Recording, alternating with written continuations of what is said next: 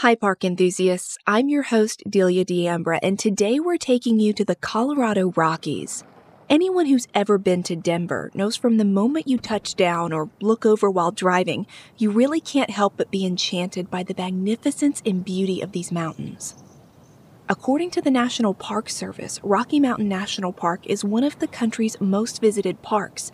Millions of tourists love this place, and a lot of people are married there every year. Me and my husband, for instance, we got hitched there in 2019. In the early and late 2000s, droves of people moved to the outskirts of Denver and the price of living there skyrocketed. That was the case for Harold and Toni Henthorn, who were newlyweds, eager to start a family and enjoy their new home in the suburb of Highland Ranch. But that's not exactly where our story begins. No, for this story, we first have to go back to the year 1995. This is Park Predators.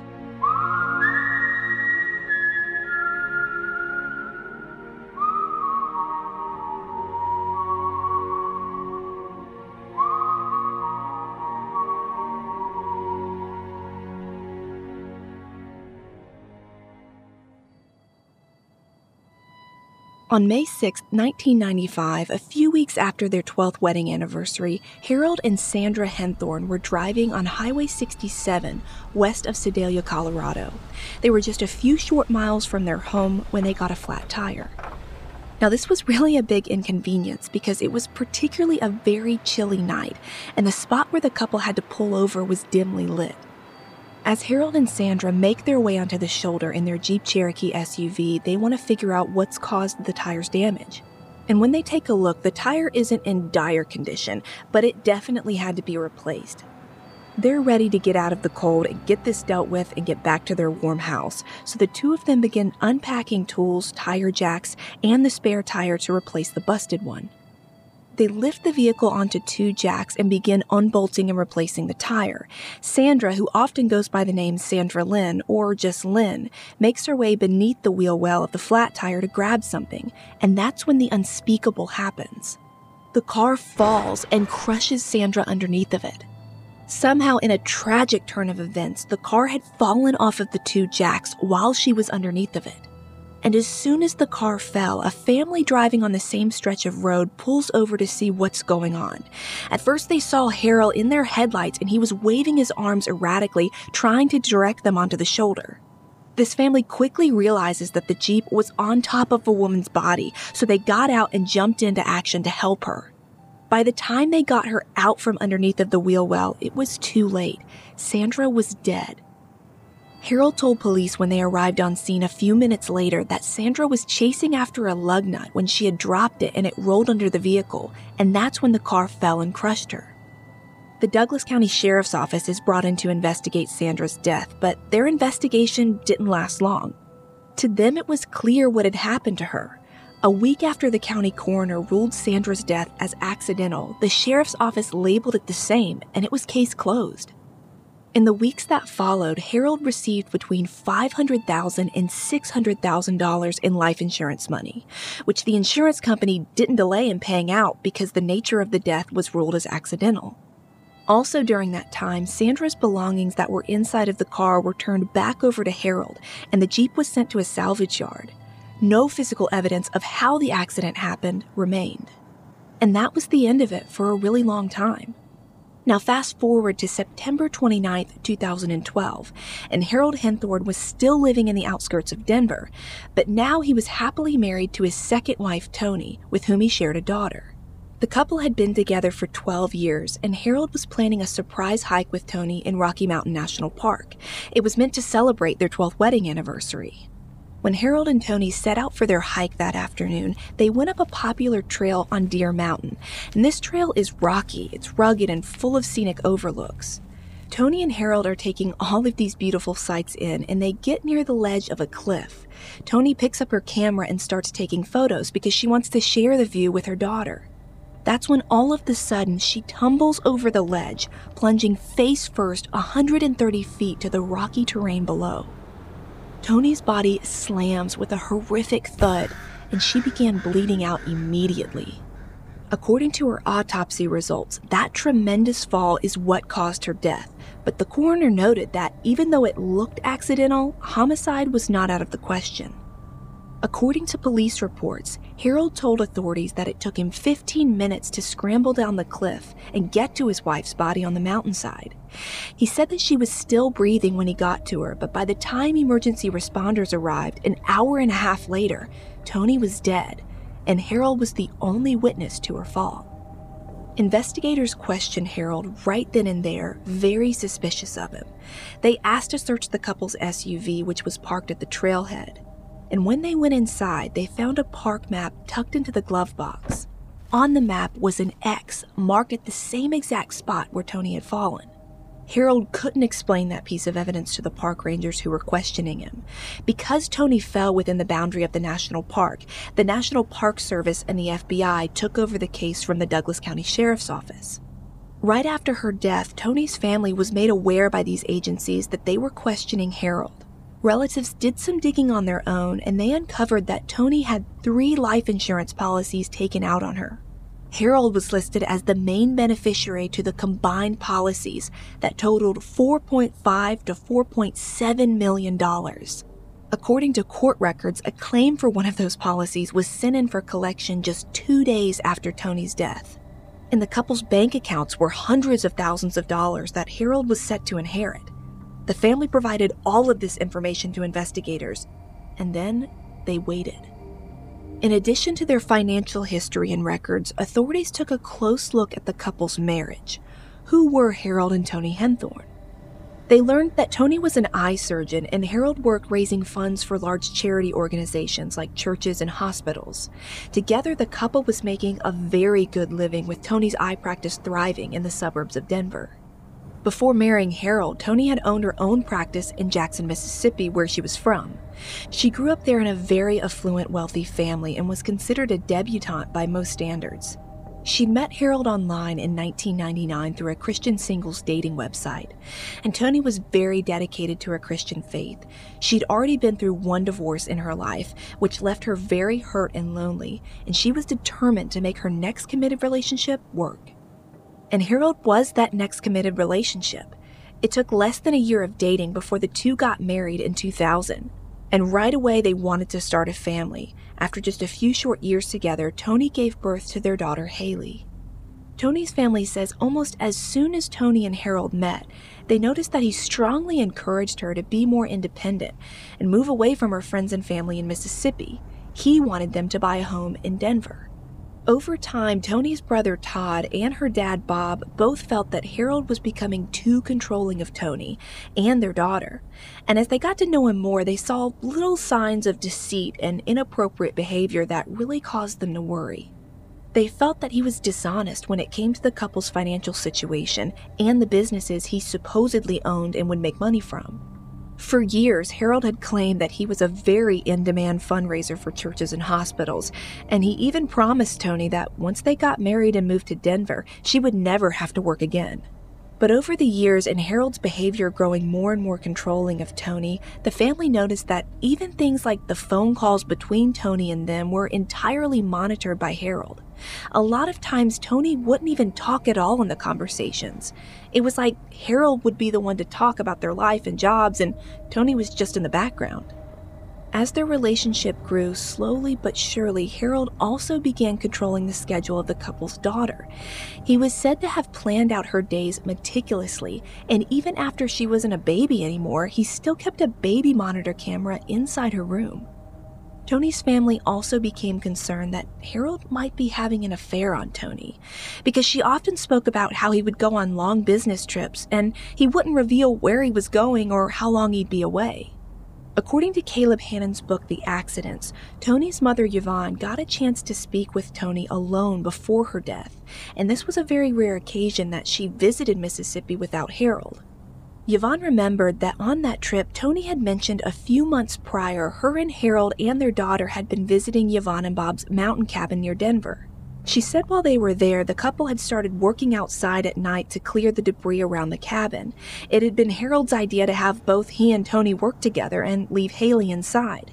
Toni told her mother that while working and standing below a raised porch with her back turned, she suddenly felt a large weight hit her in the neck and upper back. After that impact, she just collapsed. Toni said that on the way to the emergency room in the back of the ambulance, she could barely move. She was in extreme pain and had numbness in her arms and legs. After the accident, Harold told Toni that a piece of lumber had rolled off of the porch and hit her as she was standing below. Toni told her mother that if she hadn't moved just a split second before she was struck, she could have been killed. This entire story disturbed Yvonne, so much so that she told Toni outright that she didn't think it was an accident, and that perhaps she should stay away from Harold for a little while. Toni didn't say anything, but just told her mom not to worry. With all of this information in mind, authorities suspected Harold was probably involved in Toni's fall from the start, but they needed to find the evidence to prove it. And as they dug into his past, they realized Harold Henthorn had been hiding a very dark secret.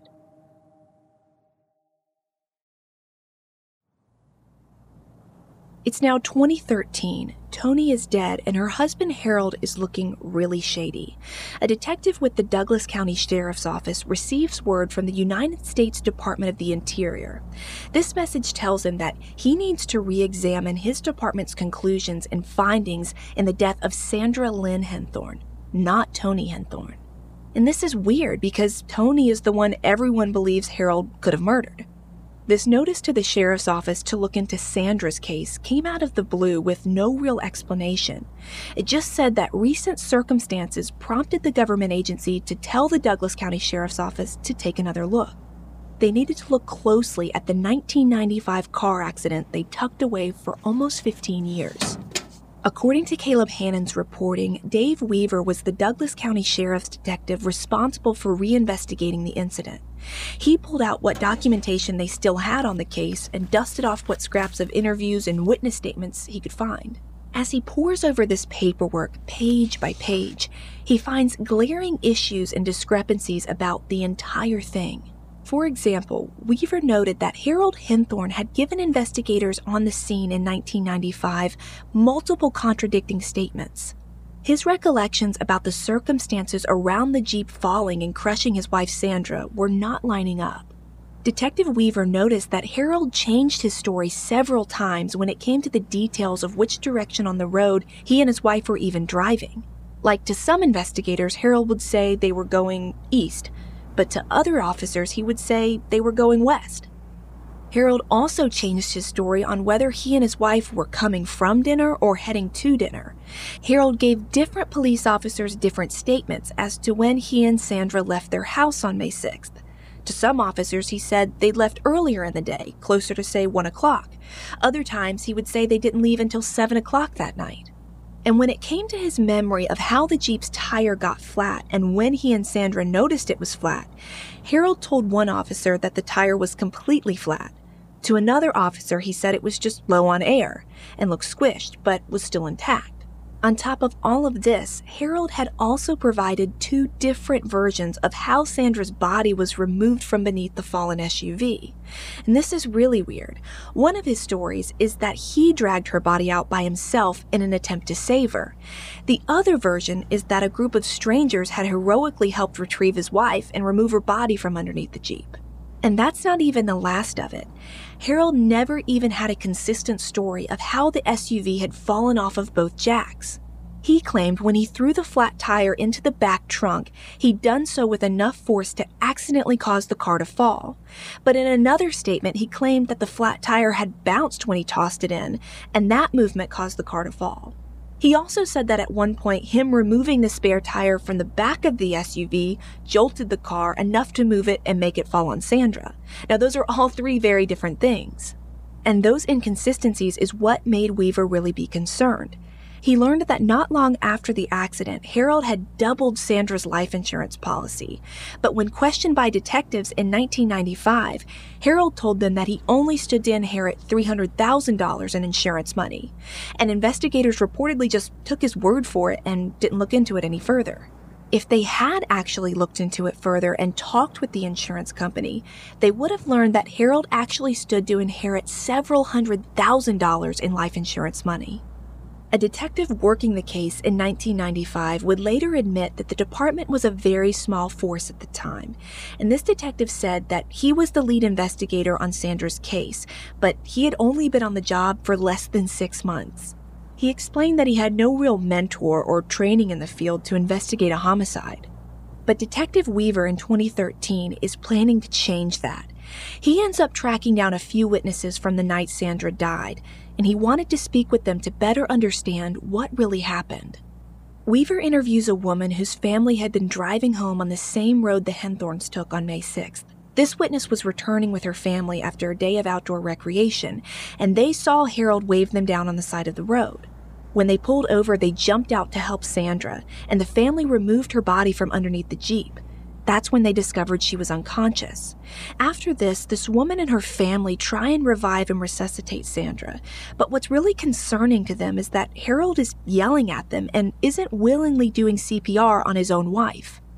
The other thing that this woman thought was so weird is that Harold refused to give up the coat he was wearing. Literally, his wife is laying on the ground only wearing a t-shirt, and he's like, "No, I need this, it's chilly." The woman, this actual stranger, ended up using her own coat to cover Sandra. This witness tells Weaver that she ended up forgetting her jacket at the scene once police arrived, but the next day she called authorities to ask where she could pick it up.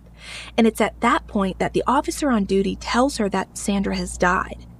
This woman tells Weaver she was so creeped out and disturbed by Harold's behavior on scene next to his dying wife that she remembered how it made her feel nearly 2 decades later.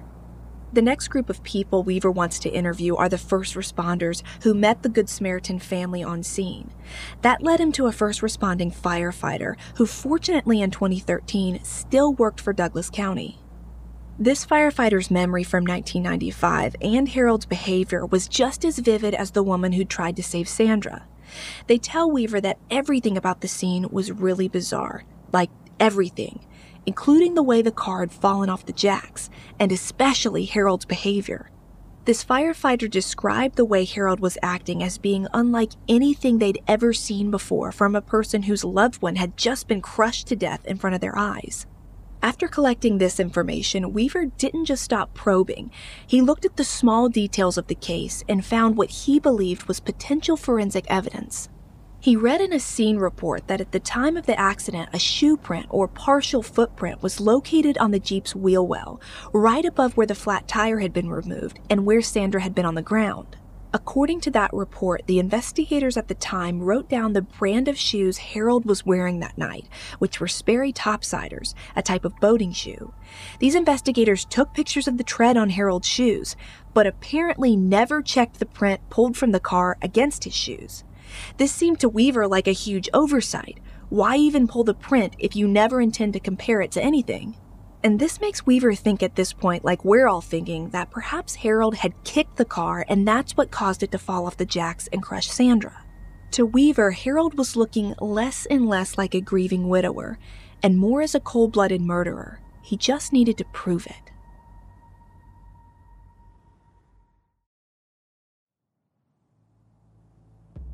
Detective Weaver felt that in order to prove his theory that Harold had in fact murdered Sandra, he needed to recreate the scene from 1995.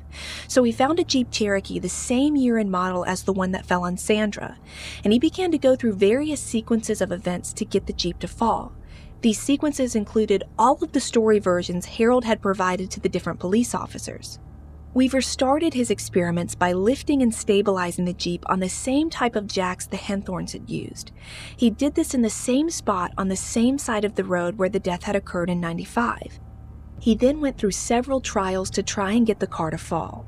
Weaver went around the back of the vehicle and tossed a flat tire into it, and that didn't work. The vehicle didn't budge. He continued using more and more force and eventually just slammed his body weight onto the tailgate, but nothing moved. He even went as far as removing one of the jacks, hopefully to cause the car to only be supported by one jack, and then he ran through all of the scenarios again, but still the car didn't fall. No amount of pressure or force that Weaver applied to the back of the Jeep or in the trunk area would cause it to collapse off of the jacks. So he tried one final scenario. He took his foot, placed it in the exact spot where officers in '95 had found that partial shoe print, and then he kicked the Jeep. With that one good shove, wouldn't you know it, the car immediately came crashing down. After these experiments, he wrote up a lengthy report of what he'd uncovered, and he provided it to the Douglas County Sheriff's Office. They kept it in a file and did nothing. No criminal charges were ever filed against Harold for Sandra's death. But by this time, in 2013, Harold wasn't off the hook for Toni's death.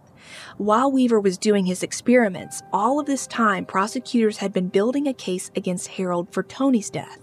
When they finally presented their case to a grand jury in November 2014, the state not only accused Harold of pushing Toni off the Overlook, but they also raised serious questions about whether he murdered his first wife Sandra, even though they weren't charging him with that death. In just a matter of weeks, a federal grand jury indicted Harold for the first-degree murder of Toni. The female judge presiding over his first appearance denied him bond because the prosecution had argued that Harold was an incredible flight risk. He had just inherited $1.5 million, most of which came from his late wife's assets. This judge agreed and sided with the prosecution because she believed that he could have easily fled the country if he wanted to. She also agreed with prosecutors that the death of Sandra Lynn, his first wife, was glaringly similar to Toni's death. The judge wanted to give authorities time to reopen and re-examine Dave Weaver's investigation into Sandra's case, alongside moving forward with prosecuting Harold for Toni's murder. After Harold's arrest, Toni's family members spoke with reporters, and they said that Harold had always claimed his first wife died in a car accident, and he didn't want to talk about her. They just thought he was being private and maybe still grieving losing Sandra in such a horrific way. They noticed that Harold was beyond just touchy, though, about this subject. He would often insist that if people had pictures of Sandra in their houses, that they take them down. It came across like he didn't want to remember her at all. A month after Harold was arrested for Toni's murder, the Douglas County Coroner's Office changed Sandra's manner of death from accidental to undetermined. A few months after that, in 2015, federal prosecutors and defense attorneys were filing motions about what could and couldn't be introduced in court for Toni's murder. And a Colorado judge decided that she would allow circumstances and evidence surrounding the suspicious death of Sandra as evidence in Toni's case. While preparing for trial, prosecutors uncovered audits that showed Harold's tax returns didn't show that he made a steady stream of income from any kind of regular job. These audits also revealed that there were several large deposits of money made over a period of months into his brother's bank accounts. Those deposits all occurred either right before Toni's death or in the weeks leading up to it. That gave prosecutors suspicion that Harold was stowing away money, preparing for the crime, essentially premeditating Toni would die. Prosecutors also showed evidence at trial that indicated Harold had scouted out the trail near Deer Mountain at least 9 times before going there with Toni. Other testimony at trial revealed that friends of Harold's prior to him marrying Toni had discussed Harold's dating life with him, and these friends testified that Harold would talk about who he should marry based on that woman's wealth. The Associated Press reported that Harold studied the financial statuses of 3 women in Mississippi around the time that he met Toni. He then went and asked his friends which of the 3 women he should wed, and ultimately he decided on Toni. During the trial, prosecutors walked the jurors through findings from 20 search warrants investigators had pulled for the case, and it's those warrants that looked at Harold's phone records, computer records, financial records, and his vehicles. The prosecution argued that Harold planned that hike with Toni in detail, and that's why they'd found that map with the X drawn on it, marking the very spot where she would die. Park rangers and dispatchers who took the stand testified that Harold had conflicting stories of when and how Toni fell. For example, phone records showed that Harold didn't actually call 911 until 45 minutes after Toni fell. He also stated to first responders that right at the precise time Toni fell, he had been looking down reading a text message on his phone that had come from their babysitter. However, neither his or the babysitter's phone records reflected that. By September, the trial arguments were over, and a federal jury began deliberating Harold's guilt or innocence. His attorneys had argued that Toni's death was just a tragic accident, but the prosecution argued that the evidence showed Harold had motive, money to gain, and the jurors could not ignore the fact that Toni's accidental death was extremely similar to his first wife Sandra's death in 1995. In the end, the jury sided with the prosecution, and they convicted Harold of first-degree murder for killing Tony. They sentenced him to life in prison. But even after all of that had happened, and despite all of the evidence that had been presented against him, the Douglas County Sheriff's Office announced it was not going to actively pursue criminal charges against Harold for Sandra's death. The sheriff stated that until Harold's federal appeals process was finally over for his conviction in Tony's death, the 1995 case would remain in a static state. But as of 2018, a Colorado appeals court affirmed Harold's murder conviction, and the U.S. Supreme Court denied his appeal as well. But murder charges against him for Sandra's case are still in the process and haven't happened. Harold and Tony's daughter, Haley, is now a teenager and in the custody of family members. But I think the craziest thing that sticks with me about this case is not only the fact that Sandra died in the horrific way she did, but that it got written off so quickly as just an accident. I mean, if Harold had been investigated in 1995 thoroughly, he would have never had the opportunity to prey on another woman like Tony and not only ruin her life, but take her life. I also just can't get over that X drawn on the map he took with them to their hike in Rocky Mountain National Park. Like, just the boldness of that, and the eerie thought that he could have been taking trips out there numerous times, planning what he was going to do and how he was going to do it. It makes me wonder if he did the same thing in Sandra's case in '95, testing their tires, picking a spot on the country road they would stop at, everything. But those are questions that only Harold Henthorn can answer.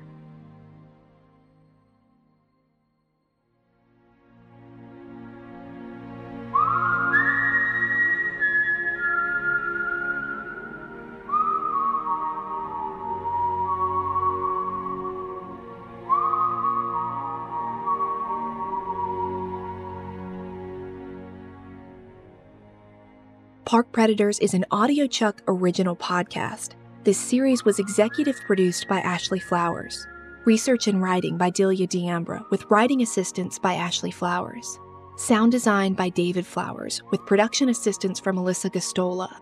You can find all of our source material for this episode on our website, parkpredators.com. So what do you think, Chuck? Do you approve?